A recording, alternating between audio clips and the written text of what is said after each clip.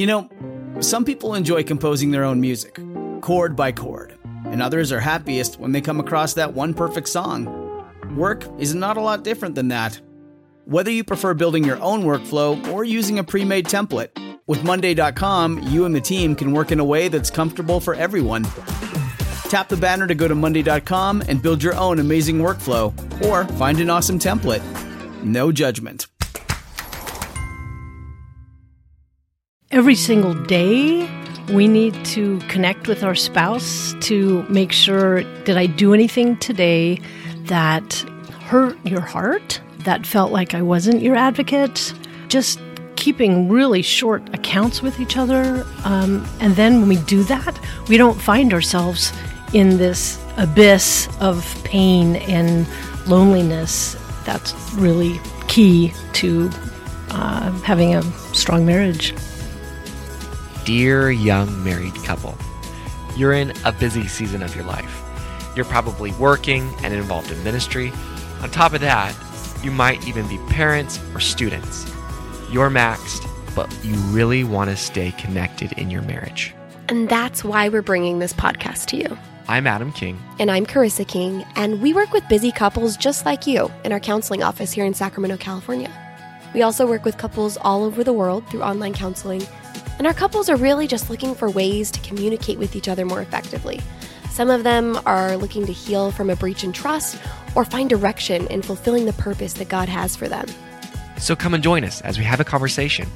We'll talk with therapists, authors, pastors, and other couples who will pour into us, giving us tools to become more intimately connected, get adventurous, and find purpose. Hey, Lori, welcome. Thank you. We are so honored to have you with us today, and you have been someone who's poured into my life for the past 6 years or so since. My privilege. Since I've been here at our office, and Lori is a colleague of ours and a dear friend. So thank you for being with us. Thank you for the invitation. Yeah. It's our pleasure. So Lori earned a bachelor's degree in psychology from Azusa Pacific and a master's degree in counseling psychology from National University. And I love how you integrate your spiritual walk into the work that you do with clients and specifically with couples.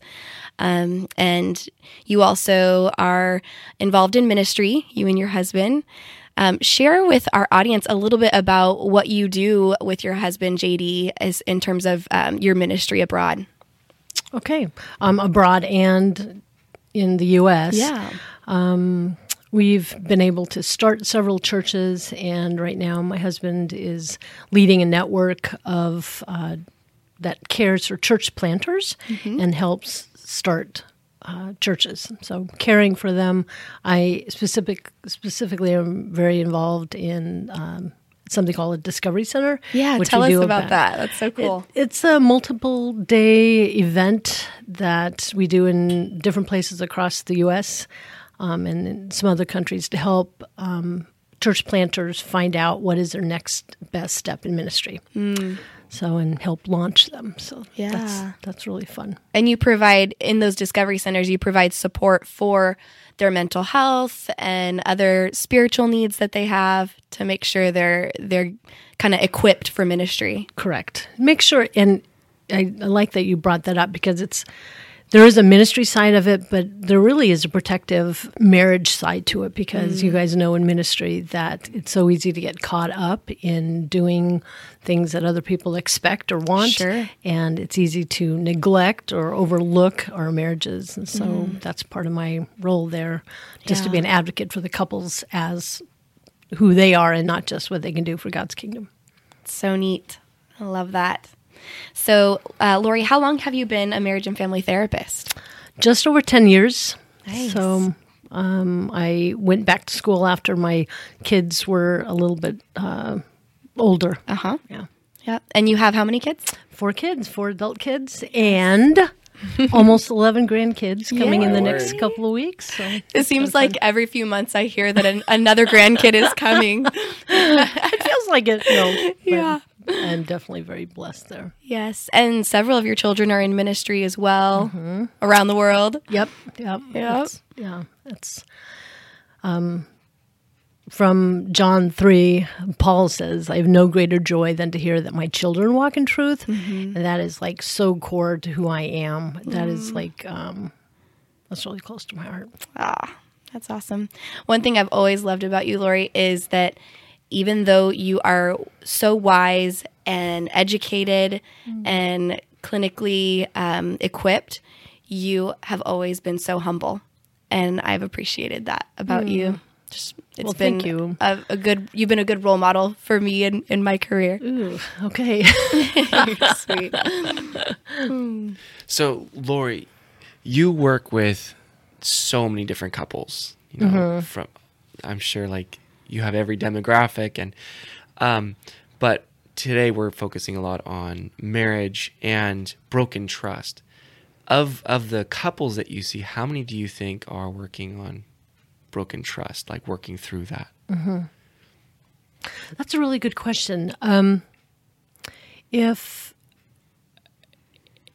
I saw that on a scale and not just do I trust you and not trust you, but the continuum of it, I would say 90%. Yeah. Because I think that just shows itself in so many ways. Right. And the trick is attending to that before it goes viral, before it takes over and destroys what is very precious to us. I love that.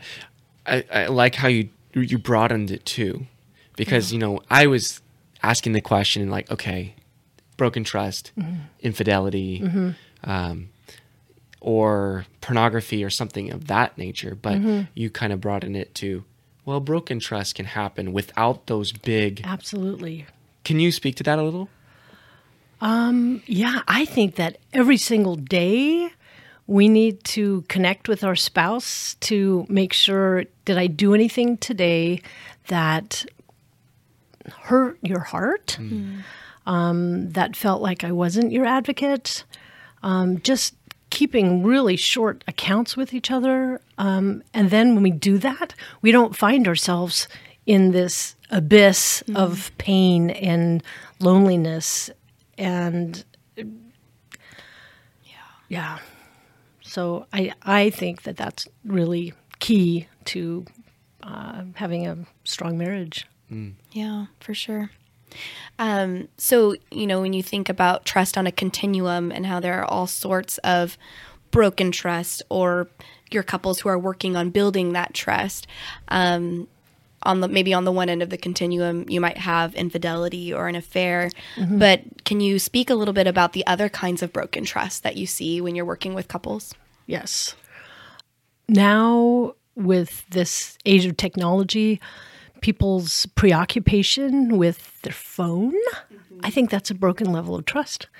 I think people turn to their phone for connection with people, whether it's on social media or whether it's just diving into numbing out with getting more and more and more and more information.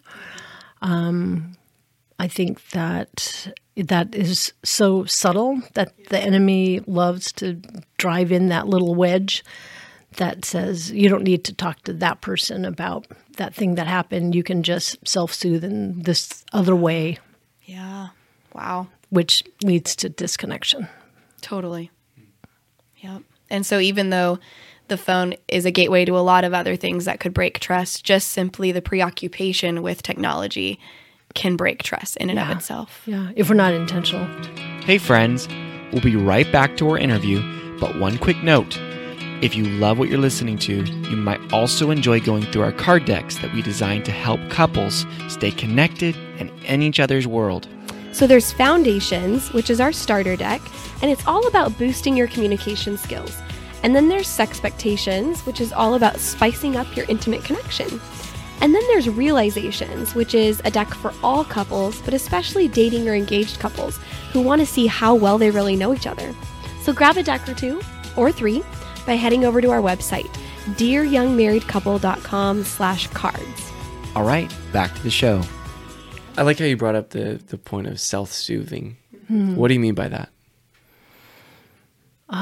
if I'm feeling lonely or insecure or bored or overwhelmed or sad or hurt or angry, I can turn to food's always a good one. Yeah. Or I can also turn to my phone because it's always, most of the time it's available, and I can find something that brings up my spirit or kind of numbs me out, and then I don't have to deal with some things that are harder. Yeah. Because I think a lot of us turn to self-soothing. We wouldn't call it that. But we would do that with our phones or with food, like you say. What are some healthy ways? I mean, a marriage is so dynamic, where it's always changing and it's crazy. Sometimes we do need that downtime. We need to find, but we also need to find that balance between downtime and self-soothing of like, I just got in an argument, I don't completely agree, maybe we need to work it out, but instead I'm just going to sit down on the couch and bury turn myself. off. Right. Yeah. How can a couple kind of unbury themselves from doing that sort of thing, or flip the switch? Like how do they begin changing that aspect or that tendency in their marriage? Right.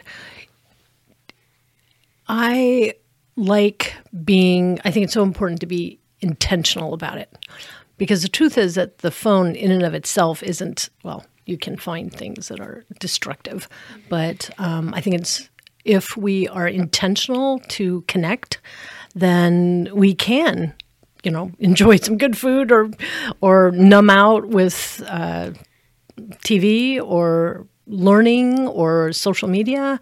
But if we're ignoring our relationship, that's when it gets dangerous. But if I have time set aside to connect with my husband every day, then I think in balance, that can still be a good thing. Yeah, so just being intentional of connecting. Yeah. So say you have a couple that has been on that downward track for years, right? They've gotten to the habit of, when they don't agree or the tension is up, they immediately whip out their phones and so this has been what's happened. Routine, yes. So how do you, when the couple is sitting on the couch across from you in your office, what do you start? What do you try to pull out of them? Where do you go in the conversation to help them see what's going on and help them kind of get out of that? Well, and this is auditory and not visual, but if you were sitting here with us right now, often I put my hands up and just palms facing each other with the fingers up and my hands open and say, this is you, husband, this is you, wife. And the palms are facing towards each other. And then I ask them, what does it feel like you're doing now in this place? Are you turning towards each other, moving towards each other, or turning away and distracting and leaving the other person? And both people can do that, or one person can do that. But I think it's really important that they recognize what they are doing, because it's not just a neutral. I think people think that they can just go into this neutral zone and like, okay, I don't like that. Or I hate that, but I'm just going to stay in this neutral zone. But I don't think that's really true. I think that there's not a neutral zone. I think you're either moving towards each other or you're moving away from each other. And when we turn to self-soothing or going outside of the marriage to get some needs met, then you're actually moving away from the other person, even though in your brain you might tell yourself that you're just staying there. But I don't really think that's happening. Yeah, that's good. It made me think of the kind of stereotypical story of how an affair does begin. And it's when people think they're being neutral in terms of trust, and they're at work talking to a friend about just the woes of their day, not even the woes of their marriage yet, but just talking with a coworker about, just intimate stuff about their emotions and their ups and downs. Would you say that a lot of the affairs you see in your office start that way? Yes. I think it's pretty rare, I'd say very rare, for people to say, I'm unhappy in my marriage, so I'm going to pursue this it'll just be an emotional affair. I don't think people do that intentionally. I think they slide into it sideways. Yeah. And the enemy can blind our eyes to see that, wow, you just crossed this line, this barrier. And I think it should feel like an electric fence. Like you touch it, like, oh, dang, that hurts. I don't want to do that ever again. Right. But it's not that way. Yeah. It actually feels good, and it can feel like it's not a problem until it gets bigger and bigger. But yes, when we start sharing intimate details with somebody else about our marriage, big time warning. I had this client within the last months.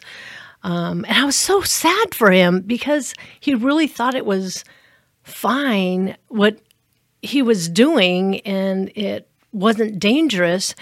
And he is a believer. And I said, how come you don't know that this is like so dangerous? Like who hasn't been praying for you? Who hasn't been like modeling for you? Whoa, that is dangerous. That is poison. That is toxic. Don't do that. And he just thought it was fine to do that. I was really sad for him. Wow. Yeah. And then him finding himself in a place like quicksand, like how can he get out of that? And he didn't even know that it was dangerous. And that's very dangerous. And I think that's one thing that we can do definitely in here, but also within our friends, just modeling, because what we see on TV, that's safe and it's normal. And everybody, at the end of the hour or whatever, everybody's happy until the next session again or not. But anyway, that was really sad for me. What are the excuses that you hear when they're in denial? Mm-hmm. What do people say? Like, oh, we're just friends. Yeah, or, what exactly. do you hear? So many, a lot kind of trash talking their spouse or saying, well, this person hasn't been available to me for so long.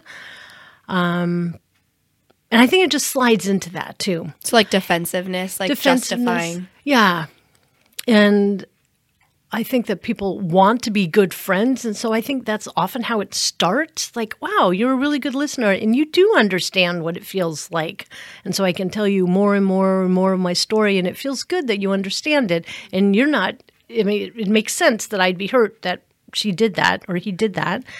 And I think it starts off in this little way that just grows and like sucks life out of the marriage.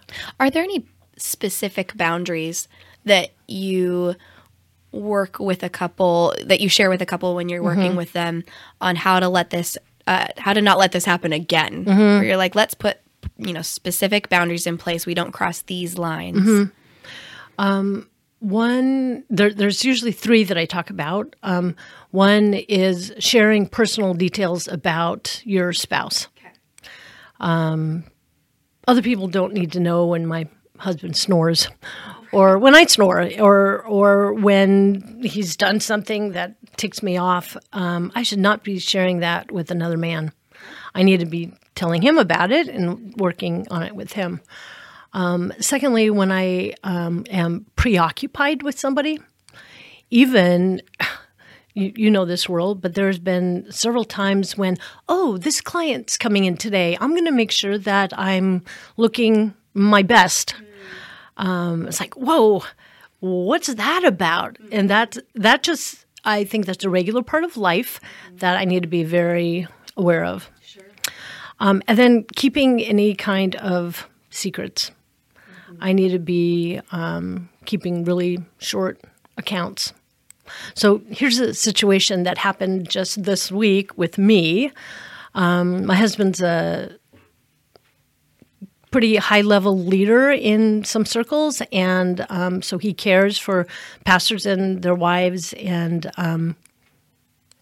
she won't be hearing this. So one of these pastors' wives was trying to honor my husband, and she was asking a lot of questions like, well, what's his favorite drink and what's his favorite food and what's a gift that I can get him and what's love language. And it's like, oh my goodness. So he travels some, so he was going out there and I wasn't going to be with him. And she's a sweetheart. Sure. She is a sweetheart. I needed to look inside myself. Ooh, this doesn't feel right. This feels like, actually, my first inclination is she's overstepping a boundary in which she might be or might not be. But for me, I was feeling insecure. Sure. And so I needed to talk to him about that. I talked to him on the phone the other night. Said, when you get home, we need to talk about something. But actually, just this morning, I needed to keep short accounts, let him know I'm feeling a little insecure. Yeah. That's so good. The open communication about it, regardless of who's in the wrong or who overstepped the boundary or who's overthinking it. It doesn't matter at that moment. What matters is that you're having open communication with your spouse. I like the term you're using, short accounts. Yeah. Meaning that you don't go a long time without checking in. Right. And I loved how you said, I'm feeling insecure. Like, you're owning your emotions. So many times we hold in really what we're thinking and what we're worrying about. Yeah. And we lead with other things that have nothing to do with really what's on our mind. Right. And we try to get there like passive aggressively. I mean, I'm sure you've seen this a couple of times. Yeah. Where we try to talk about everything or find fault maybe with other things. But really what's bugging us is I'm feeling insecure here. And I need to talk to you about this. Yes. Yeah. And so we did talk about that because he was like telling me why and that he agreed. And I said, really what I need is I need to know that if you're going to give her a hug, you're going to give me 9 more hugs. If you're going to be listening to her, you need to let me know that I want him be the one to be the one to bring up, oh, I saw this person, or they contacted me, or she asked for his address. She's going to send him a card. I was like, okay, I need you to, show me it. Yeah. Just so my heart doesn't start making up things. One thing I want to draw out here that's so important, I think the reality of what we're the broken trust is so real because we see it so much. And I think most people that are in church or whatever, they don't, we cover it up, we don't talk about it. But since we're around it so much, we do talk about it. We're aware of how easily it happens. And even though you guys have a fantastic relationship, and it's evident by what you guys do, and anyone who knows you knows that. But even though you don't let your guard down, and your husband doesn't let his guard down, even though you guys travel all over the world and you're away from each other at times, there's this clear communication and understanding of, we know the dangers. We're humans. And we're all trying for that perfection and have a good relationship. Which is so good. I love how you spoke vulnerably about how, you're not thinking that you're immune to trust issues just because of where you are in your ministry or your career. And that's good for our listeners because so many of our listeners are actively involved in ministry and, strong believers. And they might think like, oh, that would never happen to me. But just to be aware of those small things, like you said, keeping short accounts. And, if someone's going to be in a position that could be good, but it's sounding like evil, right? We don't want to let our good be evil spoken of. And so, making sure that you're taking extra precaution to communicate with your spouse when there's a situation that could seem compromising. Right. And what makes sense to me about that, Carissa, is if we're keeping short accounts all the time, the accounts, the hurts don't, or in the fear, they don't get gigantic before we're talking about them. Right.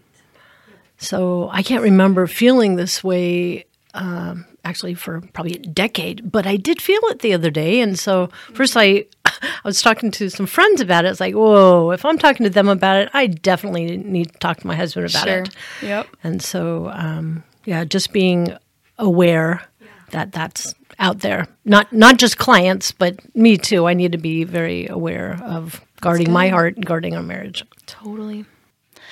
So kind of switching gears a little bit, we work with a lot of Christian couples, and a lot of our listeners are Christian, and I know you work with a lot of Christian couples. Mm-hmm.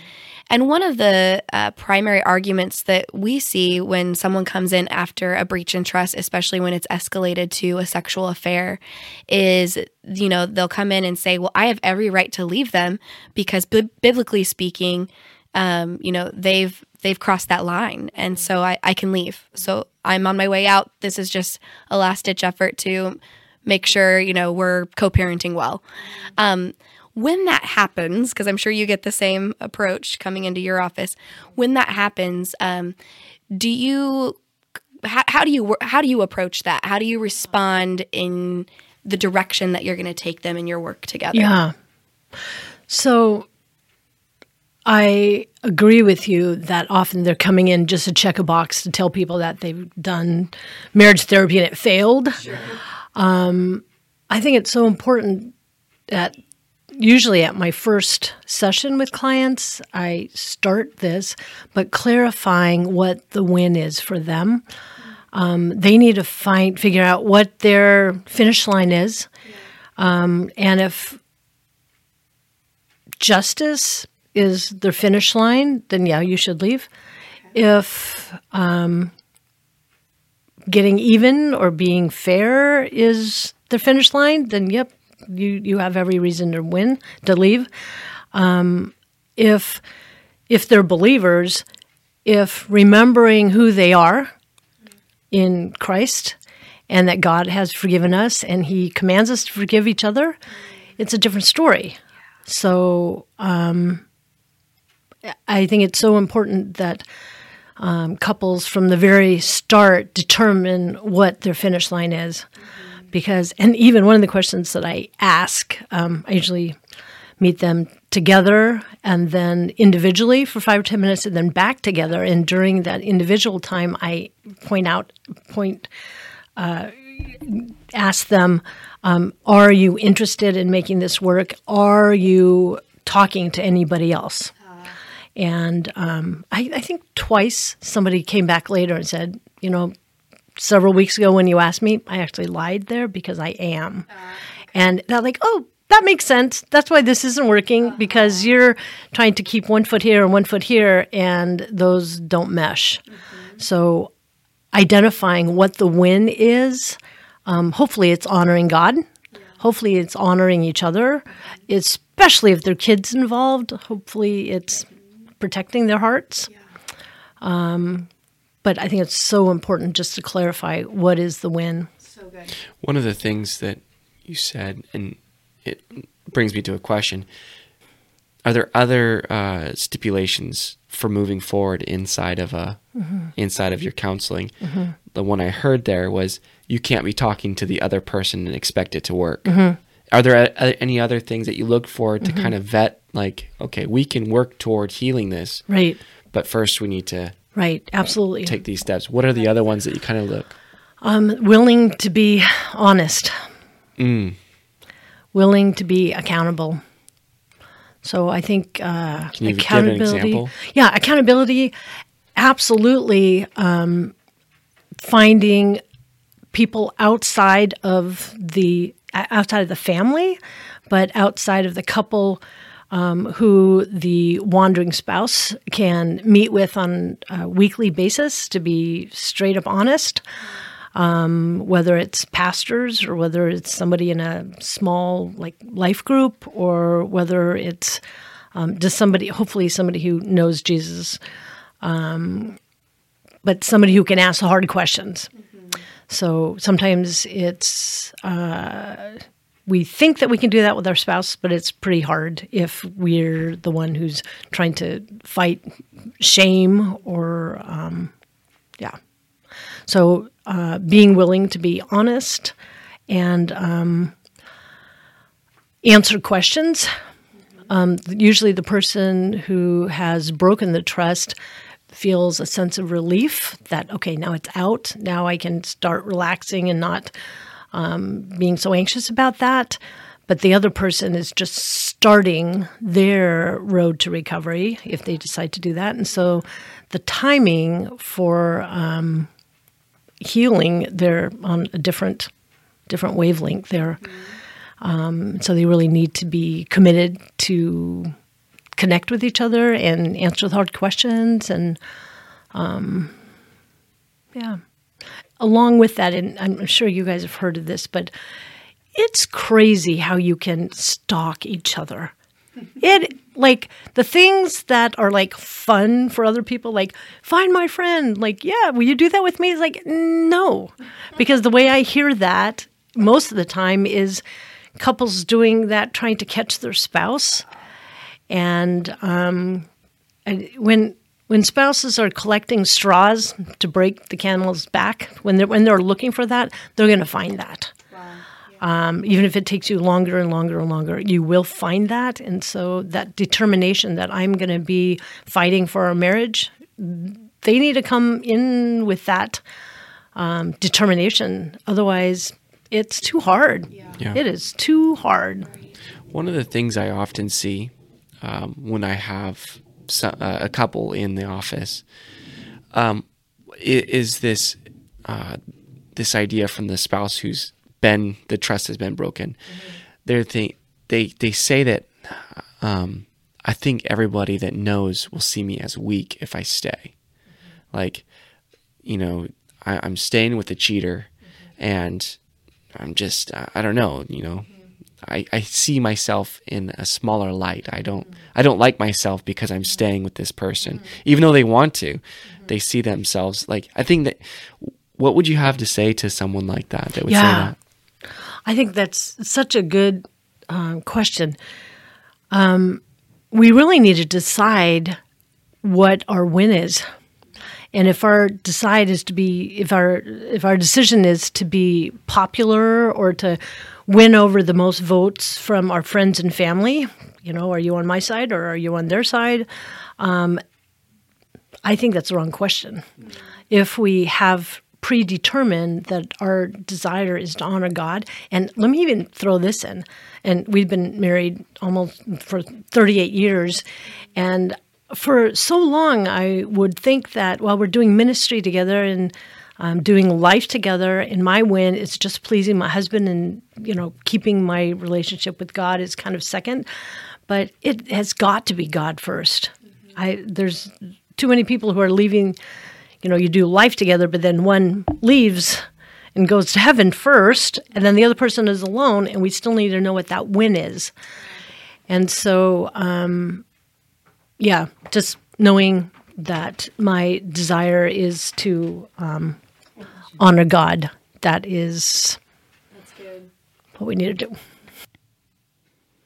So let's say you have a couple that comes into your office and they have had some broken trust, maybe an emotional affair or a sexual affair, and they're at the point where they're separated. Maybe one of them went and got an apartment, and they're in your office saying, we both want to work on it, but we just don't know where to start. How do you start with them, in terms of how long the separation lasts, and then rebuilding the trust and rebuilding their relationship? I think the biggest thing, I'm repeating this, but is having them each determine what they want. Because if they're both not giving their all, it's not going to work. It's too hard. So after that, setting up accountability, setting aside time, money for counseling, whether it's with a professional or with a pastor, hopefully somebody who has a lot of experience with that. Keeping short accounts with each other, being willing to finish or close the other relationship, being willing to even quit a job if somebody is at the job that they cannot avoid. That's a big one. Yeah, but really being all in. There's multiple steps to that, but just being willing to rebuild the trust. I think one of the things is allowing the person who was betrayed to ask questions and answering it fully, putting the pressure on the person asking, do you really want to know that? Because if you ask that question, and if I tell you the answer, you might have a visual or you might have something that is going to hurt you. But if you really do want to know that, then I will tell you. It can be writing a letter to the third party, not, hi, how are you, but just a cut and dry letter. I was wrong. I'm going to be spending more time on my family. Please do not contact me again. None. I hope you have a good, good trip or good weekend or whatever. No niceties. No niceties. Just straight to the point. And even going so far as letting the spouse see that letter, and if it's going to be mailed, putting it in the mailbox together, or sending the text, and just there being a finality as of this date. Usually people slide into this relationship, but as of this date, we're no longer connected. That's good. So, I like that. That's a very practical step. Mm-hmm.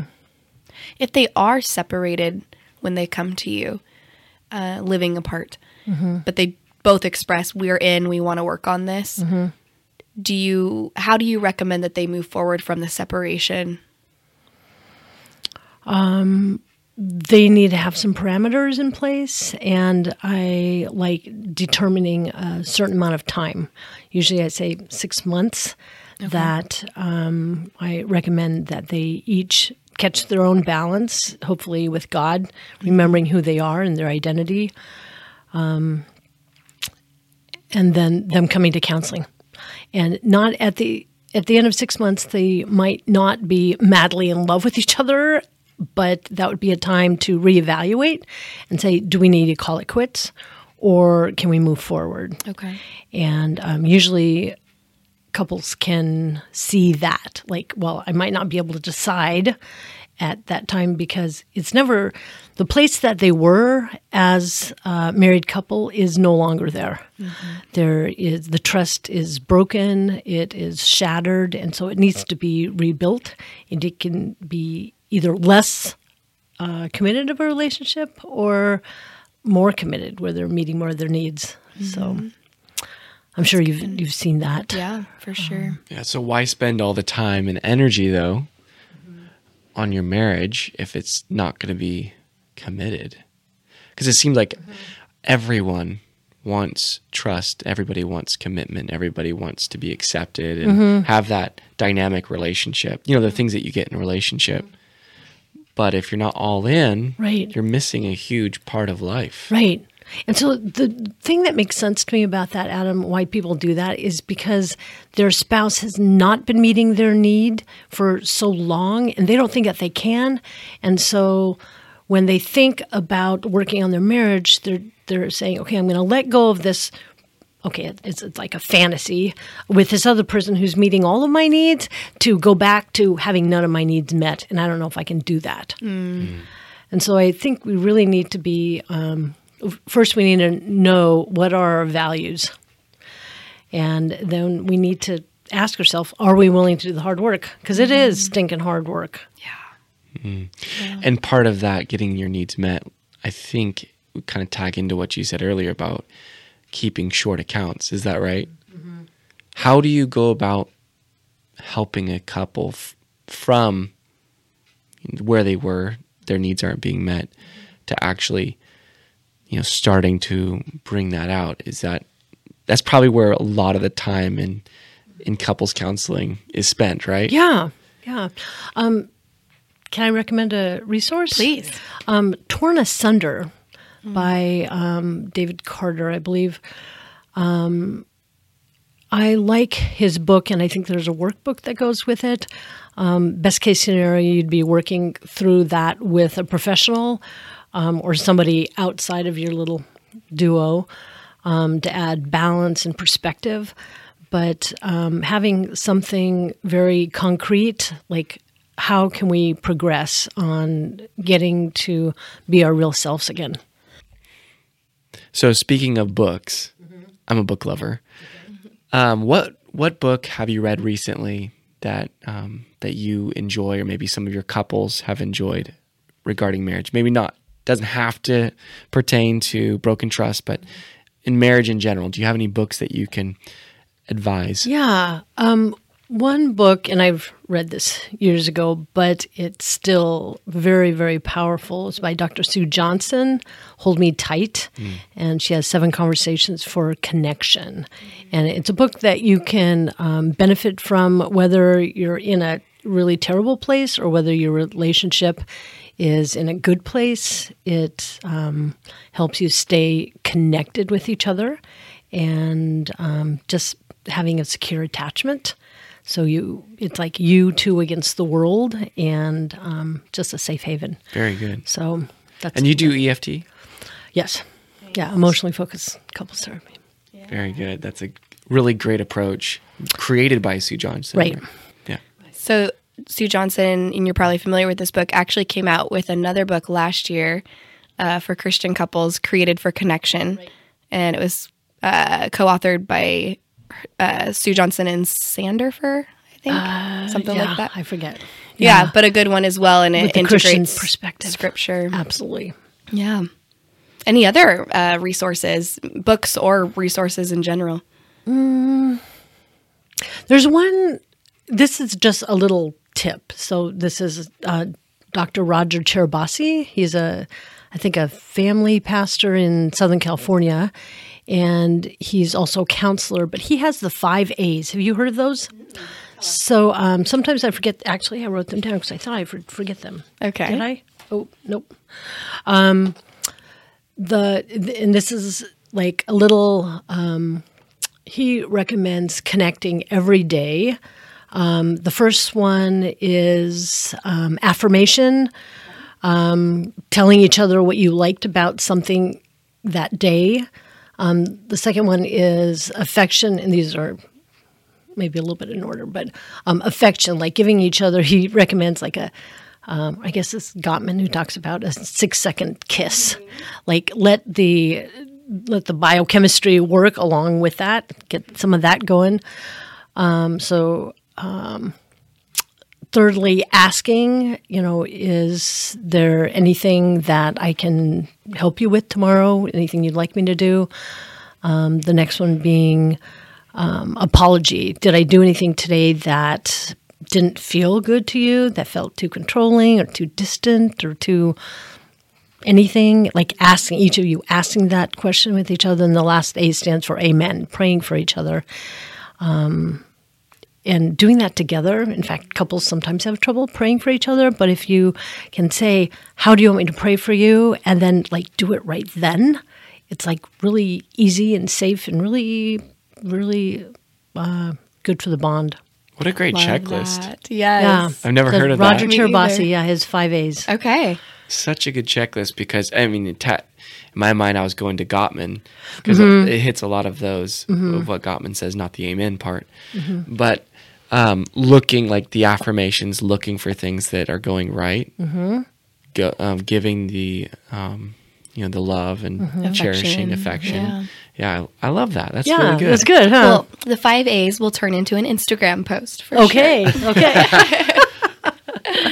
Well, it's really been a privilege, Carissa and Adam, just to see you guys serving others, making a difference for God's kingdom behind closed doors, in homes, and just across the country and across the world. So it's really a privilege to, I feel like we're partners in ministry, like for God's kingdom. So it's really a privilege. It's a privilege for me to do this recording with you.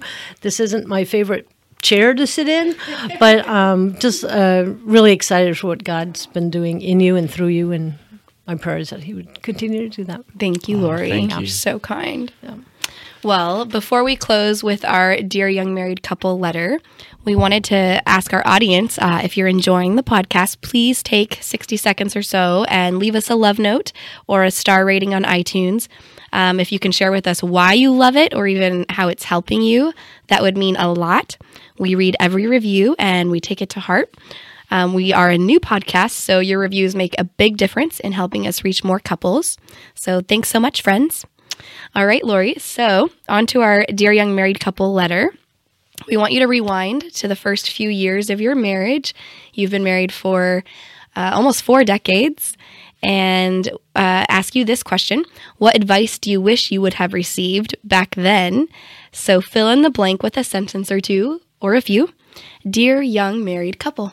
Dear young married couple, remember that your identity comes from your Creator. Plug into Him daily and keep short accounts with your husband. So good. Very good. Thank you, Lori. Thank you so much. Yeah, my privilege. All right, friends. We really hope that today's conversation was beneficial for you. If you're wanting some help, some individual or couples counseling to help with broken trust in your marriage, this is a very difficult problem to solve by yourself. We'd love to come alongside you and help you through this process. Just reach out, give us a call at 916-678-1797 or shoot us an email at hello@dearyoungmarriedcouple.com. No matter where you are in the world or in your marriage, we can set up a counseling session with you and we can work toward healing. We also post marriage advice regularly on our Instagram, which is at Dear Young Married Couple, and we'd love for you to join us there in conversation. All right, see you next week.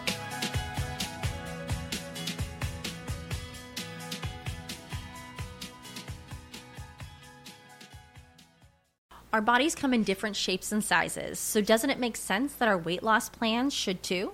That's the beauty of Noom. They build a personal plan that factors in dietary restrictions, medical issues, and other personal needs so your plan works for you. Noom doesn't restrict or shame when you want to treat yourself. Their flexible program focuses on progress instead of perfection. You don't have to give up carbs or anything. And with their daily lessons, you can learn something new about your food choices every day. After just a few days of using the app, I learned how to recognize cues for overeating and how to choose the right foods to feel full. Stay focused on what's important to you with Noom's psychology and biology-based approach. Sign up for your trial today at Noom.com. That's Noom.com. And check out Noom's first ever cookbook, The Noom Kitchen, for 100 healthy and delicious recipes to promote better living. Available to buy now wherever books are sold.